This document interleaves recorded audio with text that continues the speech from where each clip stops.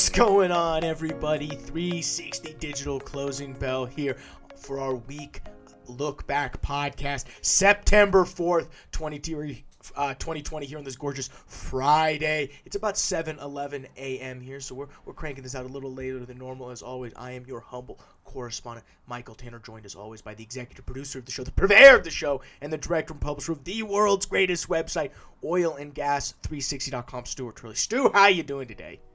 It is a fabulous day in the neighborhood. You got a hall pass for a 3-day weekend. Oh, we are 2 steps away from a 3-day hall pass, guys. I don't know if you're excited. I'm extremely excited, but we have a great show for you guys lined up today. We're going to cover everything that happened in the energy markets looking back.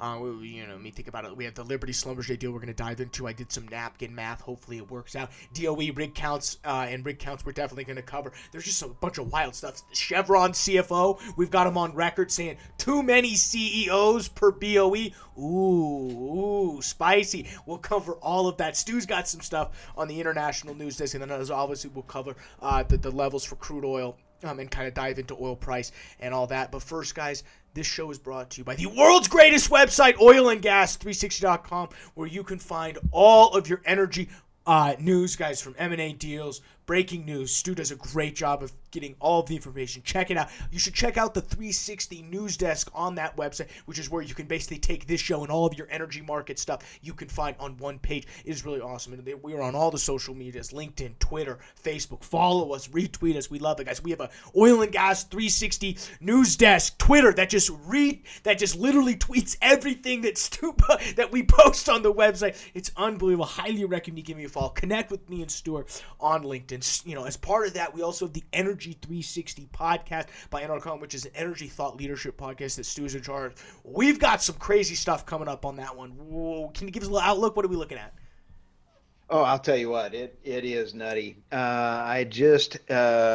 We've got one that is a solar panel,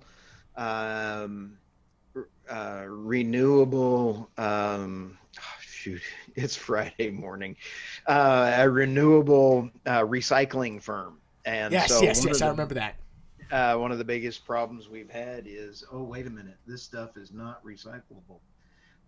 We also have Shale Specialist, part 2, that's part 1 and part 2 coming out. Phenomenal data and information. We have another interview from the LNG natural gas spokesperson for Europe. Fabulous guy. We're working out the topics right now. I think we're going to record at the end of next week. We have several others. I'm working on a couple interviews from one of the largest oil companies, if not the largest oil company. We got some good stuff coming up. Whenever we know, guys, you will know, because if you listen to this podcast, we love to play inside baseball here. But seriously, guys, just subscribe 360 Digital Closing Bell to this podcast. Check everything out on oilandgas360.com. It was a busy week this week. I'm looking back at all the notes. It took me about a little half hour this morning to kind of just regather everything that had happened this week and put it on.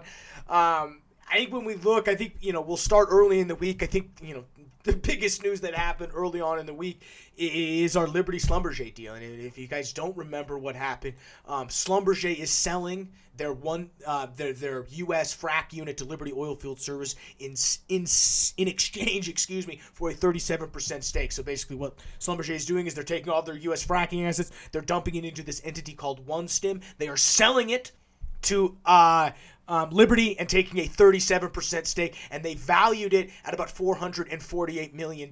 So, we kind of went over some of the highlights, but if you haven't seen the highlights, this is from a Liberty slide deck. So we'll just look at this. I love those guys, but we'll look at this with a grain of salt, because this is a Liberty slide deck here. 2019 Liberty by themselves, $2 billion in revenue.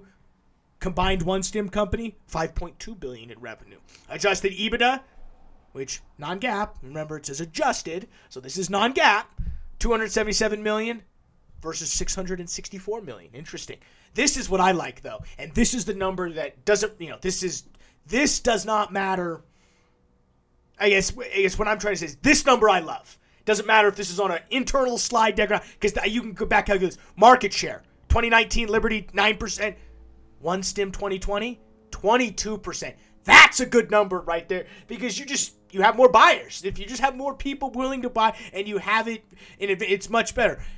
Other things I like is they basically got a free sand mine out of this. There was a bunch of just free legacy sand stuff that it doesn't make sense to purchase, but if you have, and you don't have to actually pay what we would call the capital expenditures to go out and buy a sand mine, very helpful and can really scale. So let's do this for a second. Let's take a look at what we think is, because I think the real deal is this a good deal for Liberty? Is this a good deal for Schlumberger? I think if you're Schlumberger, it's a tough question to answer. You bought this business for about $480 million about 4 or 5 years ago. Now, at the time, it was a steal when you got those assets. Right now, I think they take a hit, but I think if you're a Schlumberger shareholder, you see this as a breath of fresh air, because they weren't focused on U.S. fracking as heavily as they were on much other parts. I mean, they have a very robust offshore service business, and they are, again, huge international. Why not double down on what you're, especially in times like this? Why not just double down on what you're making, over $10 million in revenue a year on? So, if you're Schlumberger, my thoughts are, okay, I think it's okay. If you're Liberty, I'm excited about this if you're a Liberty shareholder, because obviously you start cornering the market. I think some of the numbers that you see in their slide deck, we'll see if it actually turns out. Like I said, it'll be interesting to see a year from now when we get an actual quarterly statement of OneStim, see what happens.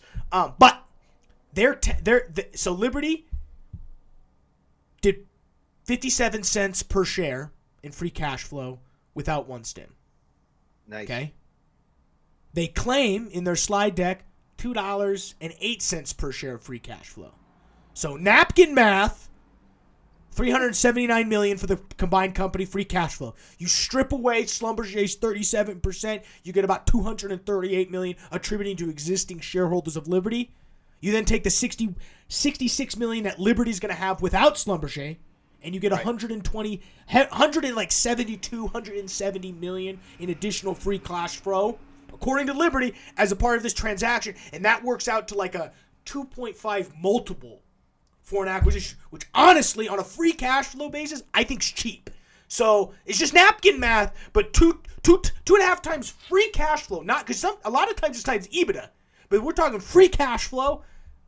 I think that's a good deal if you're a Liberty shareholder. I think Liberty makes out great on this deal, and you want to talk about a merger that I think both sides win on. This, I think, is a great picture. I think this is what the E&P should be doing right now. Yes. Michael, you nailed it the other day. I think it was 2 weeks ago when you talked about this is the season to unload assets and take the hit, move on, make your shareholders happy. This happens to be a perfect one for Schlumberger. Now, on the Liberty Frac side, good management, good numbers. I mean, the CEO and the president and the management staff, all the employees we know over at Liberty are top-notch folks. I believe you have a scheduled event with one of those folks, if I'm not mistaken. We've got somebody lined up for Liberty, and trust me, once we get that actually cut and recorded, we'll announce it. I'm just still these type of things, you gotta wait till the recording's in the bank before you do any teasing. But yes, we do have, and I'm excited to dive into this because I mean, you just look at Liberty stock. So I mean, to give you an idea, OneStim is not a publicly traded company.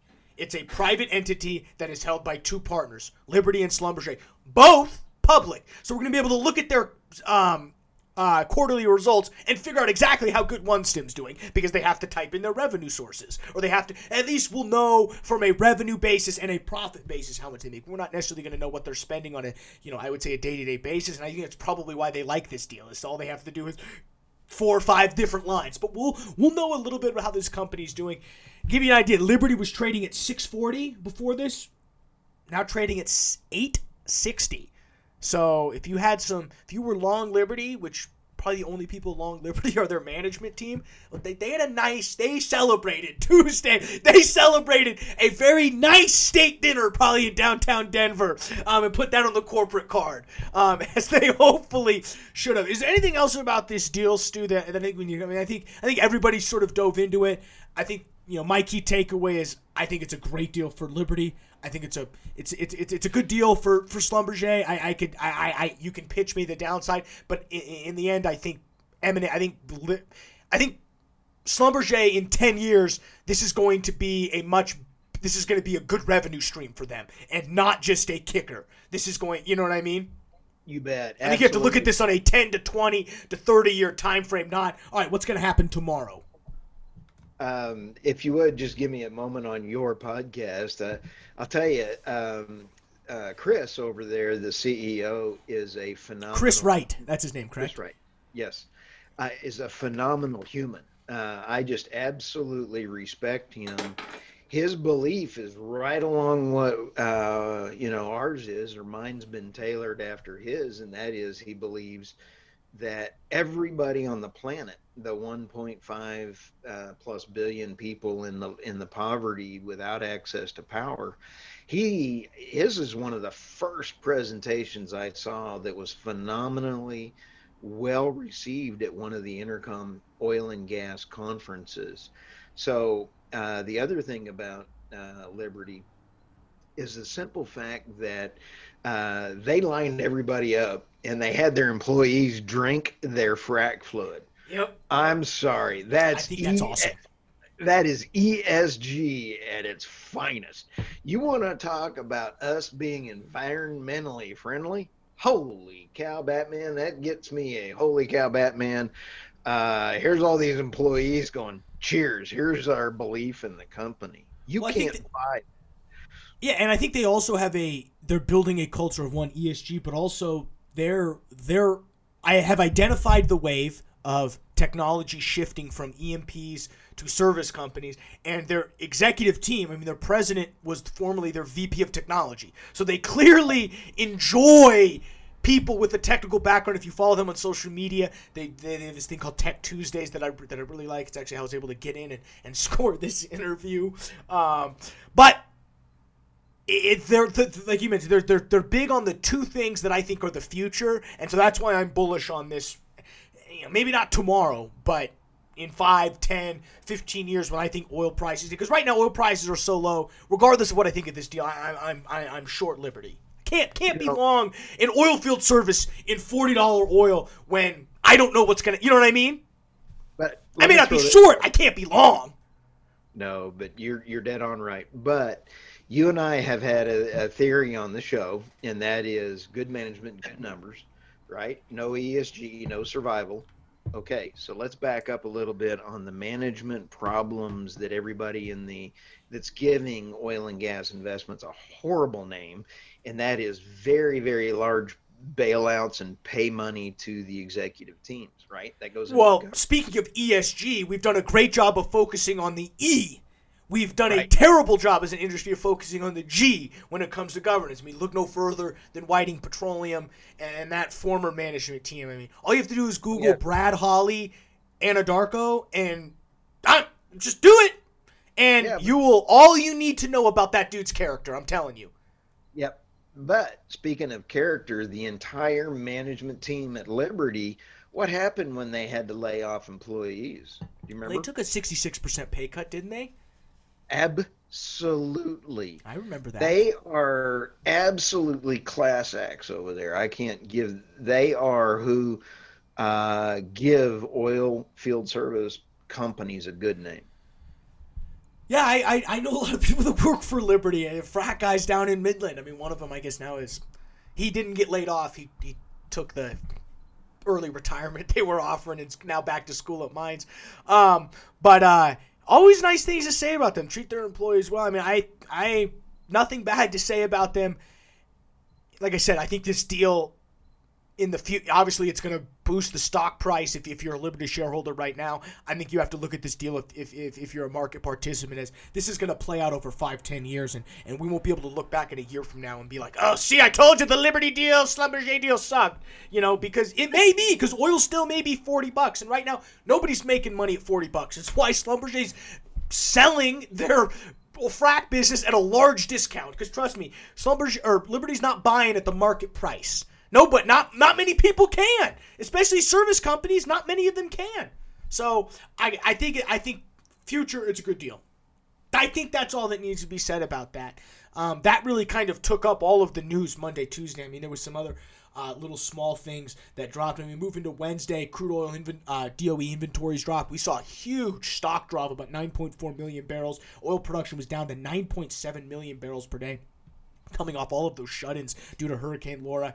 Right now, as we stand, it looks like it's about 85% of the production's back online. The refineries are actually doing much better. And this is something I like to look at: refinery utilization. And here we go. Yeah, here we go. Refinery utilization: 68% in the East Coast, Midwest 88%, Gulf Coast 73%, which is down 10% from last week. So they're to give you an idea of the amount of refinery capacity that was actually knocked off. It was about 10%. So, a lot of production was shut in, over 1 million barrels, as we can see, because if we go to U.S. lower 48 production, 10.4. Here we go. It's about, we're looking at current week 9.2 million from lower 48 production. 10.4 last week. So, 1.2 million barrels on the, drop. Only about 10% of refinery production was able to come offline, though. So that kind of just gives you an idea of how much capacity we really do have in order to turn this stuff out. Another thing that happened is we were following Tuesday, Wednesday, because it was kind of the rollover on the new year. Lone Star Resources, this is a case of great management. Just the numbers just don't add up. I mean, I can love a woman all she wants, but if she doesn't love me back, it ain't gonna do me any good. So we can love a management, but so. We're waiting basically on the Chapter 11 on that front. They've now got 2 extensions. You remember they missed an interest payment on July 1st for $14 million. They filed another forbearance extension agreement, which is basically round 2. Fool me once, shame on you. Fool me twice, shame on you. Fool me 3 times. Who knows what happens, but that will be September 15th is the new deadline for that one. So that's something that happened this week. We also had a great quote, Stu. I loved this on Wednesday. Chevron CFO in an interview with Jefferies came out and said, too many CEOs per BOE. Ooh, zinger! Are we going to call that his law? I mean, you remember Moore's law? Every 2 years, technology doubles.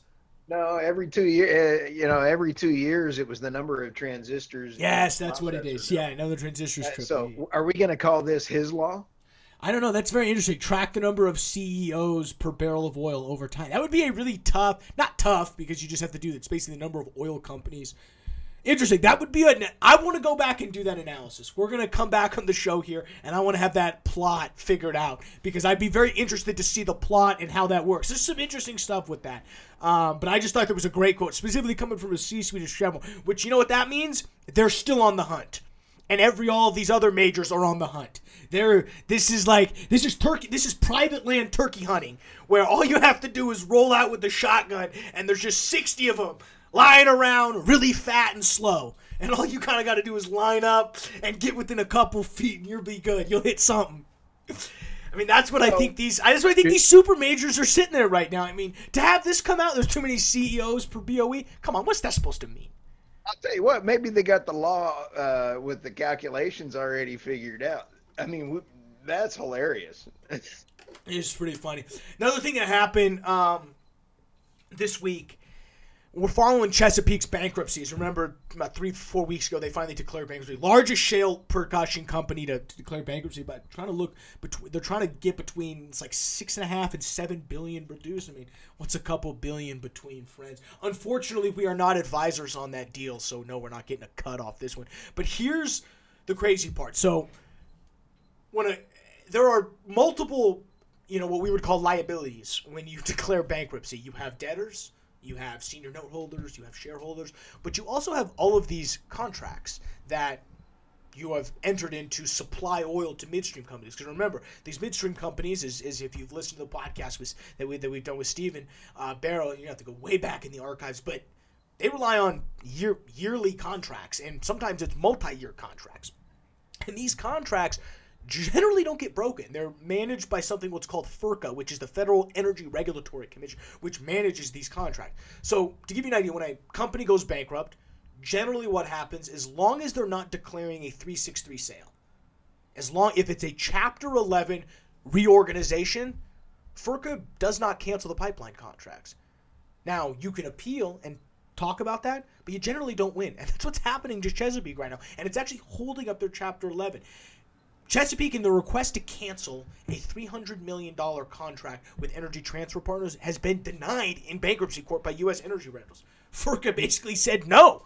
And basically they came in and said, no, you're not going to cancel that contract. And you're like, and that's not good. That's 300, because that's you know why Chesapeake's trying to cancel that? It's really simple. It's just a bad deal, I assume. I don't know the logistics of it. I don't know what's up. The only reason they're trying to cancel is because it's a bad deal. They're getting screwed on it. It doesn't take a rocket scientist to figure out probably why they want to cancel this. So the court said no. You agree to a deal, you got to do it. And that's, you know what that's probably for? That's probably for natural gas is probably good right now, but it's probably for hedged worthless natural gas at this point because they haven't been able to do any changes. So I'd be interested to see the logistics, but just to give you an idea, they're trying to get out of worthless contracts. FERCA's not letting them. So just remember, when companies declare Chapter 11 bankruptcy, one thing you always need to look at is what is the pipeline contracts? What are their commitments to their midstream counterparties? Because I shouldn't even say you should call them what they are, counterparties.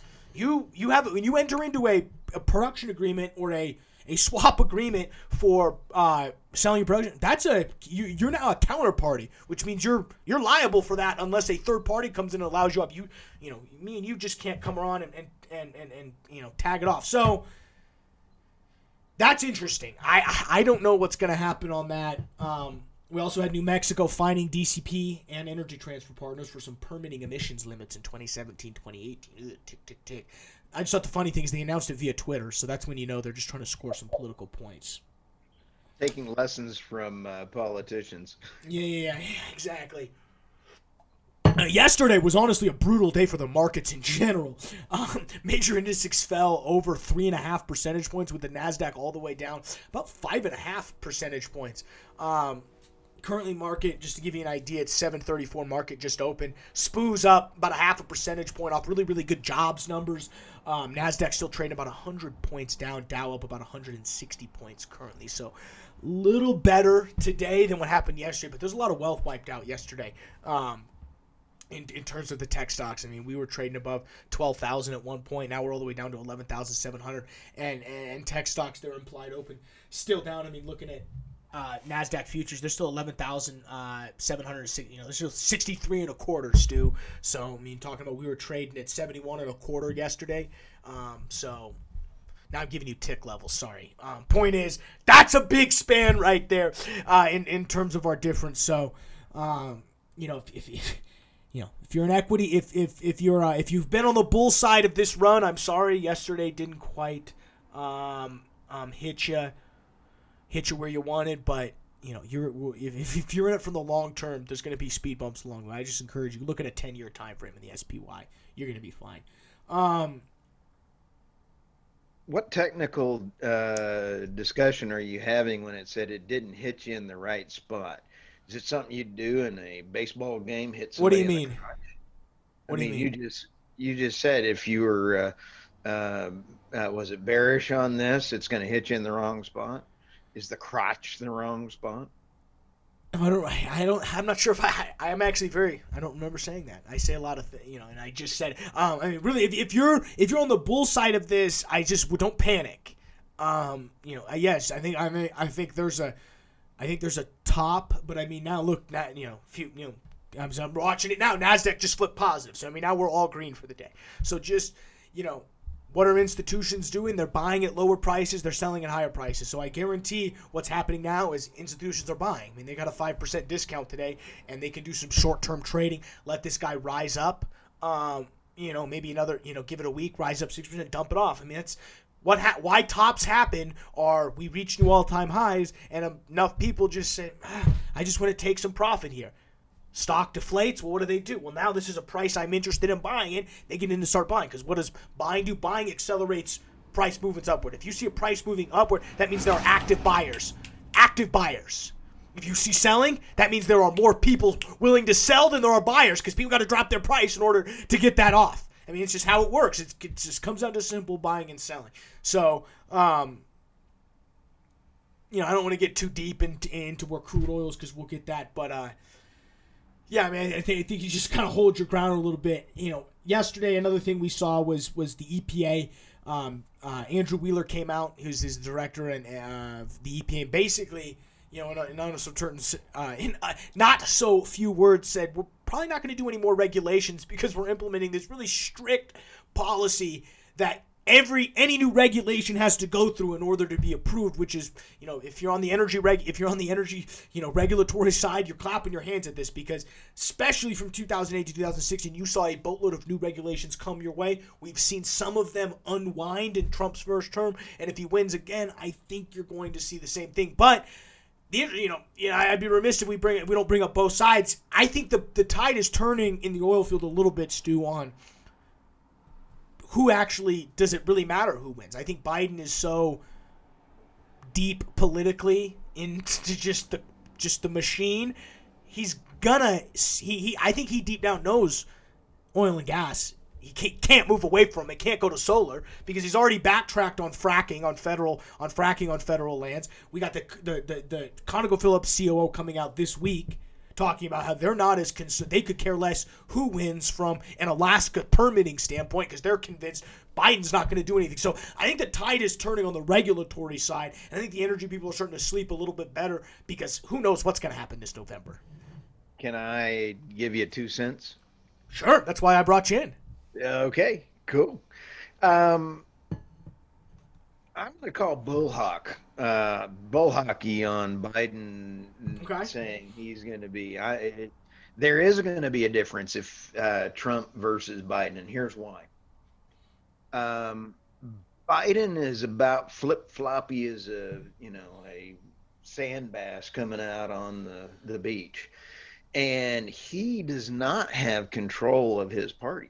I think it's fabulous that he said, hey, fracking is okay. But you still have folks out there like Governor Cuomo. Meatball Cuomo? Yeah, he's a goofball. He's a target waiting to happen as far as jokes go. And you take a look at him, and he's banned fracking in New York. And now he's, we've been talking about this for a long time. He's importing Russian LNG out of the Arctic, causing some serious increase in prices to his people in the state of New York. Watch me get a little violent or upset about that. But he's also probably killing some polar bears. So. Oh yeah, I mean, talk about not being supported by, short-sighted by the Sierra Club. Then you have the entire Congress has the potential of going absolutely nutty. You're going to have we have no idea what's going to happen. Is it going to go straight to the left? Are they going to be able to put in, are you going to be able to put in more left-wing Supreme Court justices? That's going to be the issue. So my comment on all this is you're not going to see much different in the first quarter, 2 quarters into the oil and gas space. If he does get elected, it will be the third quarter is going to start changing, the fourth quarter, and then all bets are off. And then whenever he gets Epsteined, we'll have Kamala Harris. And then that's the plan. Oh, just kidding. It's a joke, people. Oh, it's not a joke. No, we kid around. But I see your points too. I think your I cede your point. I do think you're becoming the more minority. I do think that the sentiment is shifting just a little bit, but we'll see. I mean, you very much could be right. It'll be interesting how it plays out. But definitely, we now have stated if the Trump administration stays in power for a second term, we're definitely going to see some relaxed regulations. But some of the tea leaves I'm reading, people aren't as concerned as you might think, which is, I guess, good, because one less thing to worry about. But we will find out. We also posted, if you follow the Oil and Gas 360 show on a daily basis, we posted the fun fact of the day. We started that on Thursday. It's a fun little tweet on the MPV 10s of the 10 super majors. Kind of gives you an idea of what their MPV 10 is worth on a monetary level at each different price levels. We go through Chevron, Exxon, BP, and Total, which is really interesting to look at. Stu, you had a really interesting point about Chevron. Well, let me just pull it up here. What you said something really interesting about it. What was it? Well, when you take a look at Exxon and BP and the other super majors, they are diversifying into a lot of renewables.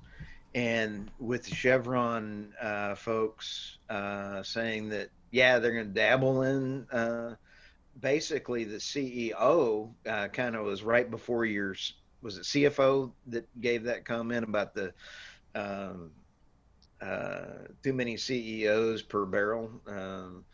So when you take a look at the main difference between Chevron and all of the other super majors is the fact that they're not spending as much or divestitures away from oil and gas, because he said oil and gas is where it's going to stay. And when you take a look at that statement versus the difference, Chevron is the best value no matter what it is, because it's right in the middle of that pack. It can make money at $30 oil, it can make money at $50 oil, and it can make money at $70. And they were really the only one that could do that. You could take Exxon, Michael, and I don't remember the number, but they were making money. It had to get to 70. They were not doing so hot at 30. Yeah, they're the lowest of the super majors at a $30 price deck. Chevron's the best at 50. Chevron with Noble is pretty much a clear number 2 in terms of a high price tag. What I find interesting is BP's the worst at a high price tag, the best at a low price tag, which is very interesting. Now, I think everybody would prefer a high price tag because you'd rather, if you're BP, you'd rather 175 million of MPV or 175 billion MPV 10 versus 50 billion. So it doesn't really matter where you are to your peers at that point. But very interesting. Check it out on the 360 News Desk. And with that, we'll go ahead and shift to the levels for crude oil. As always, guys, this segment is sponsored by Sandstone Capital Group. These guys do incredible research. Just call them 949-561-1880.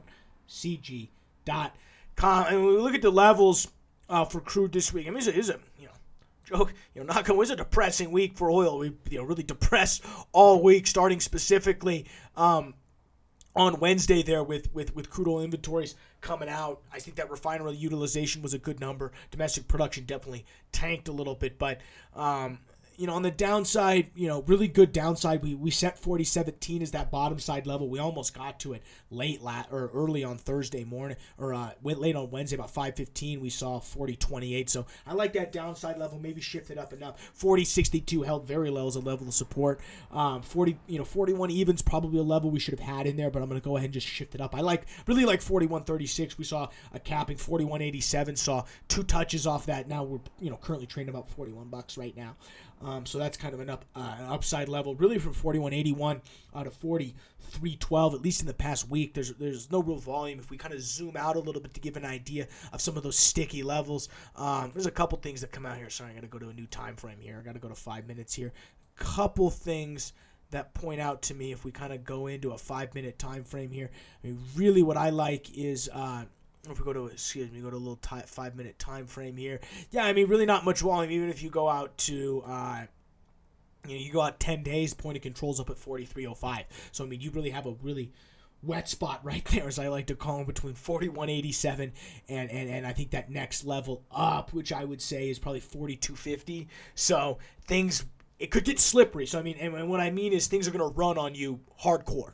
Right. You're going to, if things pop above 41.87, you might be sitting in the chair and looking and see 42.50 very quickly. So just watch that, especially especially in these times. If you're not trading order flow, God help you.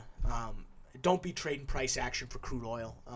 I know order flow seems confusing when you look at a footprint chart, but just please do it.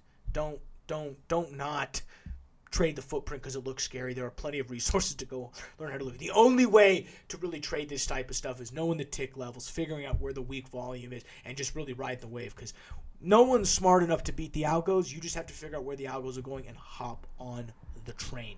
As I mentioned, the DOE inventory numbers came out. 9.4 million draw for crude oil, bringing that stock number down to 489 million barrels, which is that's including the SPR. As we talked about, domestic production down, lower 48 production, 9.2 million barrels, down 1.2 million from last week. So that's pretty much all shut in from Hurricane Mark. Will be interesting to see. What I'm interested for is next Wednesday. Not Wednesday, it's going to be Thursday because of the holiday. Great! We have to wait till Thursday. But on Thursday, not 8, they do a little shift. I think it's now on Thursday. I think it's like 8 a.m. They'll do it on Mountain Standard, but whatever. Point is, we will know on Thursday what the new number is. And that's going to be a very interesting number to see how quickly this week they were able to turn all their production on. And that's a number I think traders will be eyeing specifically. It'll also be interesting to see what refined oil utilization does, down 10% this week. How much of that can we flip back on?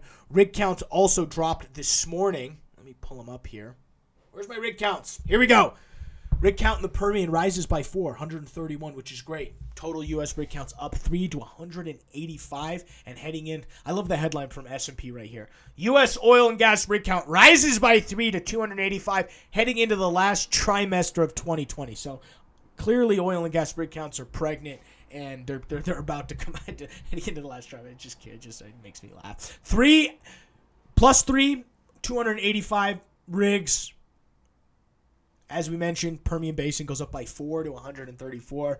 When we look at the breakdown, Eagle Ford and Haynesville both gained 1. Kind of the biggest movers. We saw EOG Occidental. Oxy's gaining rigs. Funny. WPX and QEP. Why are 3 of those 4 companies adding rigs? That kills me. Bakken saw no rigs, still has 10 rigs. DJ still got 6. Marcellus still got 25. Scoop Stack still got 10. Utica's got 6. You gotta kill me. QEP's drilling a rig after they got to pay their debt off with their CARES Act stuff. Fires me up, Stu. Fires me up. Hey, let me interject here. Baker Hughes also threw out the international rig count was 563 onshore, 184 offshore for a total of 747. This is 4 up from July. The worldwide rig count is 851 onshore, 199 offshore for a total of 1,050. That is up 20 from July. And I believe we have some dashboards coming out that people are going to want to take a look at that you've been working on as an analyst. No, we're getting there.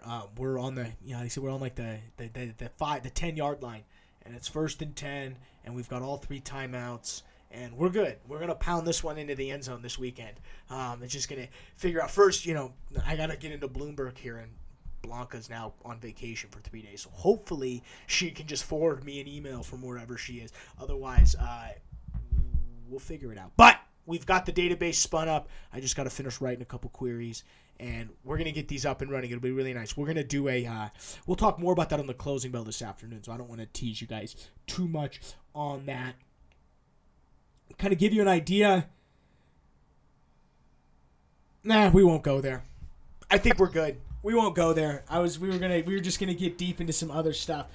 So, are we missing anything? I think this has been, we're sitting here around 35, 40 minutes. I think we've done a good job of covering everything that happened this week. Are we missing anything? The International News Desk.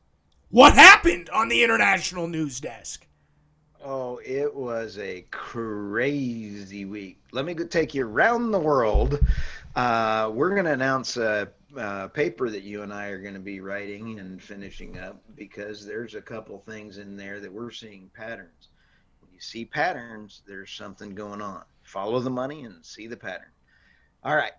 First up, Saudi Aramco announced that they're divesting very heavily. I believe it was $1 billion in real estate.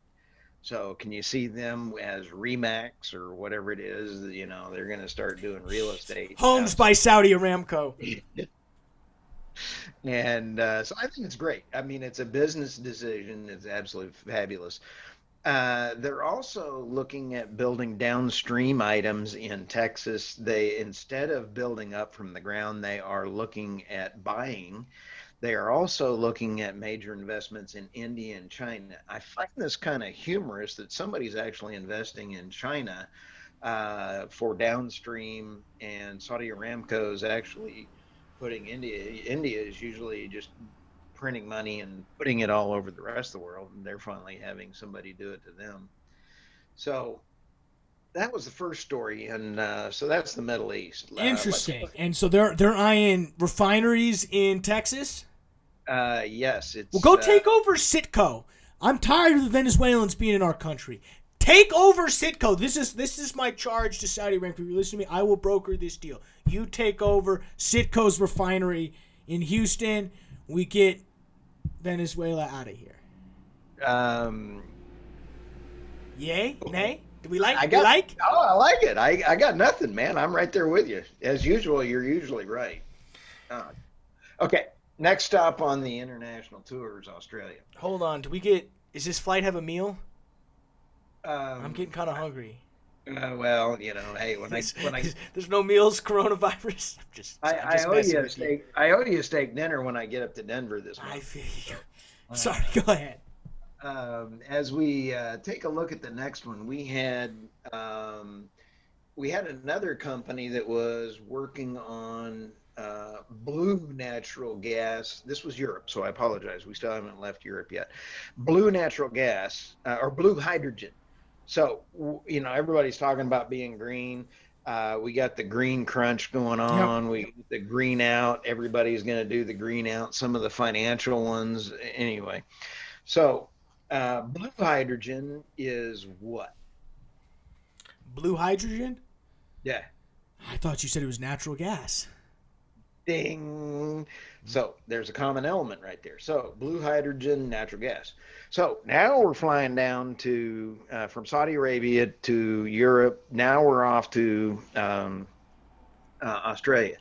Australia is what's the in-flight movie? Kevin Bacon, Footloose. Okay. We're watching Footloose. Watching Footloose, and there's a reason why we're watching Footloose. Now, okay.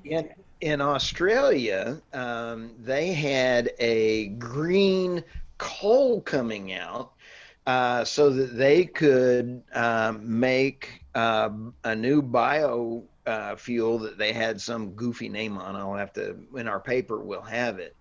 So they're taking coal and they're calling it green. I love them for that because we love fossil fuels. So, you know, okay, there's another one. And the bottom line is it creates natural gas out of coal and CO2. Okay, there's another thread on natural gas. So you said the other day, people are politically calling natural gas green, and it's basically, instead of climate change or climate. It's just a sleight of hand. Just so they're not wrong in 5 years when it becomes commonly known that natural gas is natural gas is the best way to achieve a low-cost, clean, sustainable energy source. Oh, yeah. Okay. So then I don't blame them. They're just trying to be right. I get it. Yeah. We'll let you in. We'll let you in. We're still in Australia right now, okay? Bear with me as BHP charters 5 LNG Newcastle Max bulk carriers in a world first. Those are very large bulk carriers for coal. The coal that they're exporting out of Australia is the coke coal going to Asia. This coke coal will not count against BHP's CO2 emissions because Asia is using them to build ships, cargo carriers, tankers, everything. So you're seeing the pattern here, right? The Newcastle Max is LNG powered. Okay, you got that? So all of a sudden, all the world's large carriers are now migrating to LNG. Okay, you got that? Okay. See a pattern. I'm going to read you my publisher's note on this article. Okay. Bear with me. Hit me with it. Two, 3 sentences. Oil and gas publisher's note. Earlier this week, we ran a story about BHP exporting coke coal from Australia to Asia and not have the fossil fuel count against the BHP CO2 emissions under their goal to carbon-free operations. Here's some key tidbits from this week's news stories. Coke coal is used in making steel. We talked about that. Number 2, the most of the new tankers and bulk haulers are built in Asia. We talked about that. Number 3, the new tankers are being built for LNG to reduce CO2 emissions by 30%. That's a huge number. Bing, here comes the new stuff. Okay, I told you I was going to surprise you. As in the Hollywood game, 6 Degrees of Kevin Bacon back in 2007, everybody knew Kevin Bacon, or do you remember what it was? Oh, it was like 7 degrees away from Kevin Bacon. I know that was the game. I honestly, between me and you, I've never seen Footloose. Okay, 6 degrees, and that means that anybody in Hollywood could count 6 steps to Kevin Bacon that they starred in. Okay, you and I, the Oil and Gas 360 team, in our paper coming up, we are creating right now the 2 degrees of natural gas. So the 2 degrees of natural gas is the link between natural gas and renewable fuels. This is the Kevin Bacon of the 2 degrees of natural gas. And it is crazy what people are calling all of this kind of stuff. The link to renewable power generation is natural gas. It's a good rebrand. They've got some good IR guys in the green space. Oh, absolutely. So we got the 2 degrees of natural gas coming out. I absolutely love it. Well, I've got jet lag, so I think we need to go ahead and put your tray table up. Yeah, put the tray table up. You can unbuckle. Thank you for flying Stu International Airlines. Have a nice trip. I love it. As always, I love that. I'm looking at the time here. We're about 50 minutes here, so I think we got a long weekend coming up, guys. Thanks for listening to the show. Enjoy your 3-day weekend. This is only step 1. Or step 2, I should have said, of a 3-step process. Yes, so you had to listen to the closing bell yesterday. You had to listen to the show this morning, which you're doing. Great job. Now you got to listen to the digital ticker this afternoon. Guys, with that, we're going to let you get back to work. Thank you for checking us out. 360 Digital Closing Bell on the world's greatest website, oilandgas360.com. We will see you this afternoon for the digital ticker. Cool.